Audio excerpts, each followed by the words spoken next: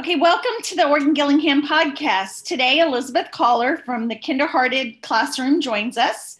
Elizabeth has taught at the elementary and high school level and is currently teaching kindergarten at the Acton Academy in Sacramento, California.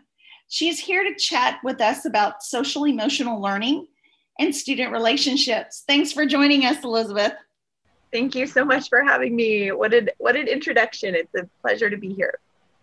Well, we're so glad you're here as well. This is Esther. I know this is the first time I've met you, and I'm so happy that you're joining us in some capacity at Brain Spring, and you're having fun with the Phonics First program, and I really look forward to collaborating with you more. As Sam said, you're teaching kindergarten currently, but I know that last year you were basically in a virtual classroom with fourth grade. And I just kind of wanted to talk for a little bit about how in that setting, in that virtual setting, how you incorporated social and emotional learning into that virtual setting. It's a great question. And it has been very challenging. And I think I can speak to most educators from this last year, whether they were hybrid, in person, or completely virtual like I was. The challenge when you're first starting a school year out completely virtually is building that relationship, and that building that connection with the students is really the thing that creates that trust. And doing that virtually is really, really difficult. I was very fortunate the year before we went, into the pandemic halfway through the school year, which meant that I had half of a year to connect with my students. Which honestly, as much as the pandemic has been awful, that was truly a gift to be able to have already established expectations and relationships. And so going into the pandemic, teaching virtually, at that point, I was in kindergarten. I felt like I at least, had the relationship portion and the students knew what to expect. Well, starting now, another school year in teaching virtually, I went into it just like every other educator, probably thinking, how am I going to connect with the students? So a few things that I did to build relationships, first of all, was to connect one-on-one with the students. And I did that via Zoom. So I would call and schedule individual meetings with the students. And then I did a variety of different things. I did this activity called a sip and chat. And these are actually strategies that you can use in person with your students, but I just kind of modified them with the technology that was then given to us. And so I did a sip and chat. So I would have the student make a hot chocolate and I would make a hot chocolate, and we would, sip and chat for 10 minutes. And there's a few strategies in the classroom. One of them being a 1x10. And I got this from my friend, Julie Adams, who wrote Fully Charged, a great book on I think she has over 100 strategies on how to build relationships. So that's a great resource. But the 1x10 is basically this strategy that says you, for 1 minute a day, 10 days in a row, pick 10 students to connect with. So a lot of times for me, that looked like going out to recess. I would bring my roster and I would just basically highlight the 10 students that I wanted to connect with one-on-one, and I would pull them aside and just talk to them about things that interested them. We all know the quote, kids don't really care how much you know until they know how much you care. And that is so true. Students can tell when you don't like them or don't have a genuine interest. And so that authenticity and connection is so important. So as it pertains to the virtual classroom, I would do the sip and chat. We would have specific Zoom meetings that were centered around classroom community, where I would poke my head in. I would ask kind of a Socratic questions. I'd ask an open-ended question, get the students talking, really transferring that power to the students and giving them a voice, really helped foster that connection and developed this in the students' curiosity. What else are some things that I did? I think also just communicating with the parents. I always look, I don't know if you've ever read that book. Oh goodness. it's called, I forget the name of the book. It's a book about every person has a bucket. And Oh, yeah. I always call it a love tank, right? So each of our students, you know what I'm talking about? Yep. So each of our students and each of our parents has a love tank. And as an educator, I feel like it's my job to not just be in touch with my students and constantly be depositing into their love tank, but also the parents. So that relationship too with the parents. So whether it's me emailing the parents or calling the parents directly, I'll be really honest, as a teacher, we're tapped out and maxed out. So one of the things that I do, and this might sound inauthentic, but it's I feel like me being deliberate and connecting with the parents, I would schedule out emails to go out on Fridays to certain parents at the beginning of the week, when I would see something, and it would just be a shout out. It'd basically be like, little Johnny did such a good job being kind to his friend this week. And I just wanted to send you a note and let you know that I saw this. And it really is basically me just communicating to the parent that I see their child. Another thing, actually recently, I just came across this and just remembered it. It was a note that I had from my administrator from years ago. And she said, Elizabeth, always remember that each student in your classroom is somebody's child. This is a child that somebody cares about and loves. And there's nothing, more important than that child feeling the love and connection, but then also the parent understanding that when their child is with you, that you genuinely care and love for them. And so I think for me, the biggest thing that I've found, that works well in the classroom as far as developing that relationship is genuinely caring and genuinely just trying to make those connections and ask those questions to the students that, they can tell when you're, you don't connect with them or we aren't genuinely interested. So Zoom was huge with that. And just playing a lot of getting to know you games, and helping the students feel like they had a voice. I think that was probably the first step. Hopefully that answers your question. Yeah. Hey, I have a follow-up to that, actually. Do you remember the teacher that you had when you were young that inspired you and you knew that he or she loved you? I was very fortunate to have educators in my life that genuinely saw me and cared for me. And I say that almost just from honestly, a humble perspective, because I grew up with a single dad and we were dirt poor. We were actually homeless for 6 years. And I was the kid that went to school with dirty hair and wearing pajamas. I was the student who went early to get breakfast, got free lunch, and was starving after school, hoping that the after school care attendant would give me some extra snacks. And I was so fortunate and we moved a ton. So by the time I graduated, I had attended 12 different schools.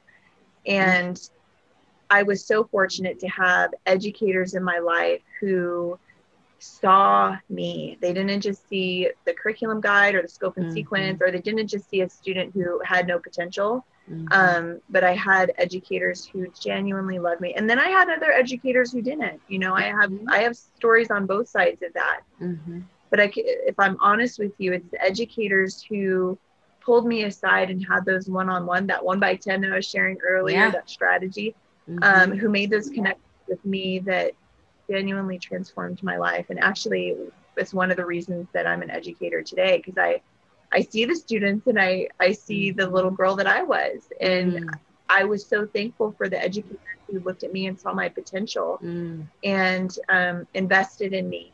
And it's so much more, teaching is so much more than just going by the curriculum, and there's a ton of pressure in that too. We have to teach the standards and we have to go by the scope and sequences, and we have to, hit the deadlines, but also these are real human beings with real feelings and emotions. And there's so much that can happen in as as you develop that relationship with the student. And so Yes. I have a couple. I've never shared this story, so this is going to be a Brain Spring exclusive, Orton Gillingham exclusive story. My teacher, my kindergarten teacher, her name was Mrs. Kinderhearted. And so my online platforms actually inspired, the Kinderhearted classroom was actually inspired by her. And I'm going to get emotional. Oh my goodness. Great name.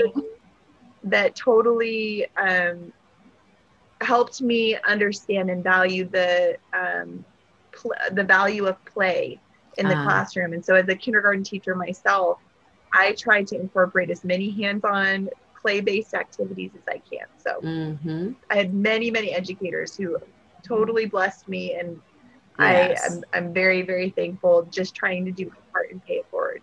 So. Yes. I love that story. What a perfect name for a kindergarten teacher.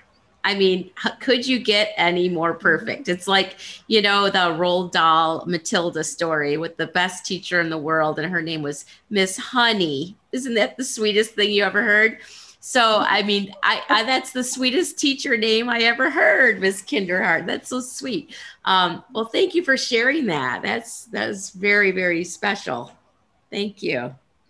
Elizabeth, do you think that all of these things for emotional support that you offer to the students, I can't help but think, our students are definitely our number one priority for emotional health, but we also work with staff members and colleagues that have been through, the ringer, especially this past year. And it's just such a breath of fresh air to create a mindset that, you don't always just treat your kids with this respect, but we really need to extend that courtesy to our colleagues to build them up and keep them going in the right direction, because it's so easy to get caught up into all the things that you have going on and doing, and the standards and the teaching and how far behind the kids are. And you start to really blame yourself and feel bad. Do you feel like you're doing a lot of that for your colleagues that you're working for too? Or as they're coming to you, do you feel like you're filling their buckets as well? Well, that is such a good point. And I shared at a conference this last week about classroom management. And before I even talked about how to develop a good classroom management system, I talked about the importance of self-care. And we all know that quote, you can't pour from an empty cup. And I want to challenge that. And I talked about this in the conference, that you really shouldn't be pouring from your cup in a way that takes away from your cup. You should be pouring from the overflow. And so if we frame ourselves and our mindset in that way, it really does change how we approach the classroom and self-care. And so in my opinion, and just what I've found, the more time that I have practiced the pause and almost done like a check-in with myself, and especially coming off of such a crazy year. I mean, to be honest, I can't tell you how many educators I've spoken with who have left the profession, which is so sad, to hear that. I'm very confident though, that moving forward, I think we've all learned, I think we've all gone through it. I think we've all learned.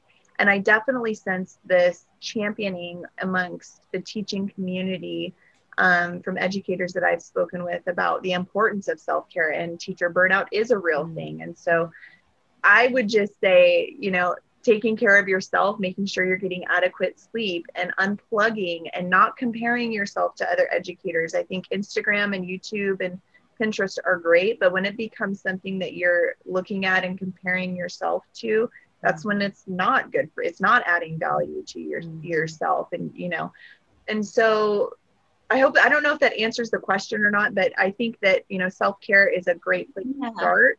And one of the things that I've just kind of incorporated in my self-care routine is actually having a morning routine. And I know that sounds probably so juvenile, but having a morning routine where I get up and I unplug, I stay unplugged, I plug my phone in the other room.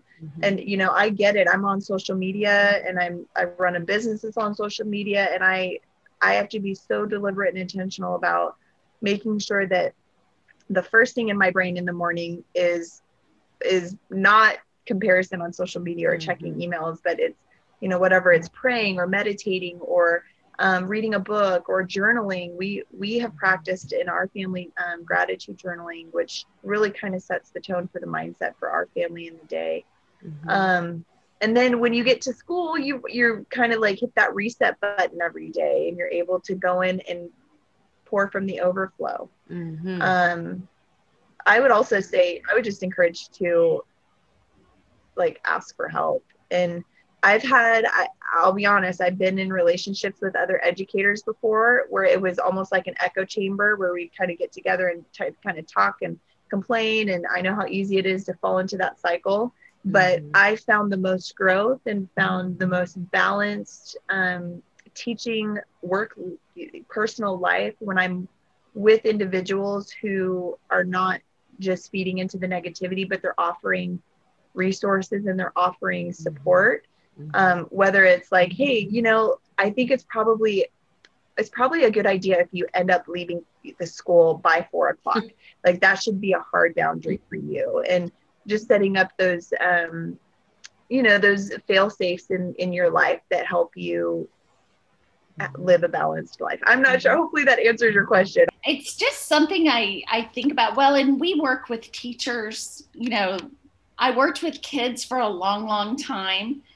And I never, you know, when you transition to working with adults, you don't feel like, sometimes you lose sight of that, but that you have to treat them with the same kindness. You have to develop trust, rapport. Yes. So I'll give you an example. This week we're doing, you know, I typically do in-person trainings. And so I'm with my participants.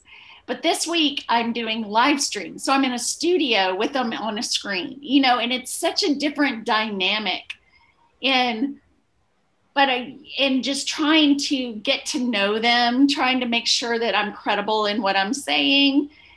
But then my tech skills for teaching that way are not in par with my live, how I teach live in person. And so I can remember yesterday, I just felt so horrible about myself, you know, and I was just drawn to the negativity. But then when I got there today, they just started filling my buckets. And that's what made me think of it. I said, you know, as educators, we fill other people's, but it's so nice to get that reciprocated because it does recharge you for what you're doing and continue to do. And I just, sometimes we have to remind each other that. That's so good. I think the in-person element with the nonverbal feedback that you get, whether it's students or other teachers, it's almost like a little like, yes, you're headed in the right direction as you're teaching. And I think that element, whether it's a lag from bad, you know, connection or lack of interaction, the online space can very much feel very disconnected. I took a training through the Orton Gillingham Phonics First at Brain Spring, and I felt like my instructor, Laura, did such a great job at like using that ping pong strategy where she would throw a question out, expect a response, but would offer a choice to, I'm going to say this wrong, but basically appealed to different learning modalities as educators. So we could respond in the chat, we could take a poll, we could answer live. And so I think that's another thing too to remember is that I totally understand what you're saying, Ms. Brooks, about the almost feeling like you're shackled and you're not even able to fully even express yourself as an educator and connect because of that disconnect with technology, right? But to be honest, this was the hardest year of my teaching career, but I feel like it's the year that I grew the most because I have been so stretched. And I can say probably for every teacher out there, it has been so trying, and you should pat yourself on the back because, and I'm so thankful for podcasts like this because I think it's easy to be in your home on your computer doing your Zoom. the first year we went into the pandemic, I said goodbye to my 20 kindergartners on the last day of school on a Zoom call. And I have never cried so hard as an educator than that year, because I could not squeeze those kiddos in person. And I felt so out of control. And I think as an educator, you know, educators give, teachers are givers. And I think that's why we all kind of fall into that category of overworking ourselves, because we see needs of students in our classrooms that we want to meet. And when you already feel constrained and then you add the disconnection with the technology on top of it, you can feel defeated. You can absolutely, teachers are already so hard on themselves, and parents are hard on teachers, and students are hard on, and, you know, we take everything so personally. You know, I taught 2 years at a high school level, but I've spent a lot of my time in the primary grades, and those students become your kids. I mean, in a sense, you see measurable growth from the beginning of the school year to the end of the school year, and you can't help but feel almost the same proud that a parent would feel, right? Because you're in the students' lives every day, and you're seeing them grow and change, and not just grow and change for themselves, but then impact other little lives. I was in the classroom today working with a student who looked at me and said, "Ms. Coller, this is really challenging." And she's 4.5, you know, almost 5. And I'm looking at her like, what a beautiful example of growth mindset. She's able to identify that this is challenging, but she's going to keep persevering and push through. And the same is true for educators. I think one thing that we lack in the teaching community is just that we need to remind ourselves that we are doing a good job. And there's going to be days when we everything explodes and it seems like nothing is working. But just like we tell our kids, you know, you show up and do the best that you can with what you have, reach out for help when you need it, and find, you know, I'm just of the belief that the people that you surround yourself with are going to be the people that you become like, you know, and that whole birds of a feather flock together. So find educators and find a tribe that champions you, and that when you have a hard day, you can go to for that extra support, because you're going to need it. Like, it's just a part of the job at this point. You know, you're going to have hard days. Yeah. So Elizabeth, how did teaching through the pandemic virtually, how did that make you grow? Because you mentioned that you felt like you grew more because of it. So how did you change? How did you grow? That's a great question. So I would say teaching through the pandemic really stretched me to figure out ways. For example, I'll give you an example. I think this is probably going to be the best thing. You know, every teacher knows their strengths and weaknesses, or at least we should be working to like be introspective enough to know where we struggle and where our strengths are. Well, in the classroom, one of my strengths is classroom management. I really kind of take pride in that. So there'll be teachers who come and ask me questions about how to set up a classroom management system and share on that. And then vice versa. I know that my struggle is I'm a workaholic, and if I see a need, I'm going to work. And typically what I do is I work until it's at the detriment of my own health or my family's health, and that's not good either. So in the pandemic, though, when we went into the pandemic, classroom management became an entirely different, it was like in a totally different category. Right. I would say, so instead of saying things like, all right, you know, cover your, if I can see your spot at the carpet, it means you're crisscross applesauce, make sure that you're, you know, all of the in-person strategies that I would use, or call outs like class, yes, or coffee cup, let's stand up. All of those call outs and strategies that I would use. I had a doorbell that was wireless. Whenever I pressed that was our transition, right? That became a completely different beast with the online. So now I'm saying things like, if you can see you picking your nose on the camera, I can see you picking your nose on the camera, right? Or your camera's not on, you know, it's all of those things that now all of a sudden you're having to come up with all of these strategies And to be honest, that's the thing that really stretched me. I always have thought, I've always been afraid. I'll say this. I've always been afraid of becoming stagnant and becoming that teacher who just has the same routine all the time for 20 years and does the same thing over and over. And I didn't think that I was that teacher until the pandemic, until I had an opportunity to, like, I was basically forced to do something that was outside of my normal routine. And that's what was challenging for me. So figuring out how to on the cuff, like, I got to come up with some kind of something here, an attention getter that's going to pull the students in, was very humbling for me. And so just kind of going into the year, embracing that, you know, I'm not going to know everything. And there's really not, there's not a blog post about this yet. Like, this is all new for everybody. And there really aren't. So I need to be flexible and just accepting that I'm going to get it wrong. You know, I'm not going to get it right 100%, but just having that growth mindset, you know, just embracing that we'll get there and I'm going to do the best I can with what I got. Yeah, it's great. Perfect. Well, I have a lot of friends that kind of share the same thing and talking about how to, you know, when you're teaching content, if you've been teaching for a while, say you've been teaching the same grade, you kind of get in a comfort zone with the way you present things. And then when they went virtual, they had to strip that down completely. And you're presenting it and almost through a backdoor approach and having to modify just everything. It was so, they kind of call it, well, they use the term raw teaching, where you just really, you go in with your eyes, you know, your hands tied behind your back, and you have to teach someone to do something with their hands when they don't have hands.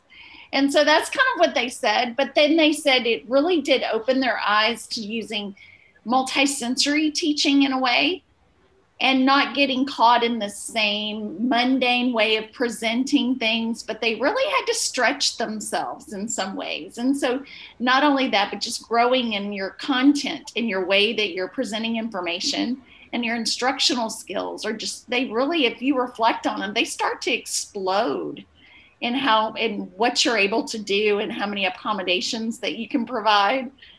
And then what you're okay with doing too, because sometimes there are some teachers that need to get themselves acceptance that, yes, you can teach this a different way and you're going to get better outcomes. So did you find that when you were switching back and forth from virtual to in person? You know, one of the things that I found most valuable in the whole growing and being stretched this last year was that it wasn't just me that was growing. The students were having to learn right along with me and grow and learn how to learn in a brand new way, right?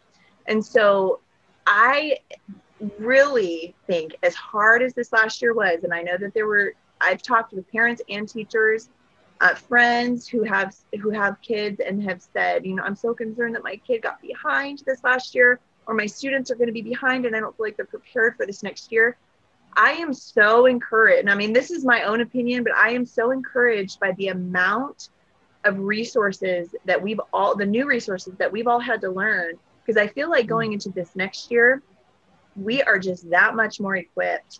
And we've not only learned, you know, how to do in person, but now we've got all of these tools, technology tools, apps like, you know, Class Dojo and Prodigy and one-to-one with Google Classroom, all of these resources now that kindergarten and first grade and second grade students have basically had to be forced to the table to come and consume at the table to learn. And so, and parents too are in that category. So I honestly, I'm very optimistic. Maybe I'm too optimistic about this next school year, but I'm excited too, because I think so many parents and students and teachers are so craving the hands-on. But all of these, there's a ton of companies now who have come up with multi-sensory options for their curriculum that integrate technology, that integrate the hands-on. And so we're going to be able to come to the table this next school year and have so many resources. I think really the struggle is going to be how to pare down the resources in a way that just meets the needs of the students. Right. But there's so many different options out there now that we've all kind of been forced to consume. but I think are in the end just going to add a lot of value to the classroom and teachers in general. Yeah. Oh, I totally agree. Yes.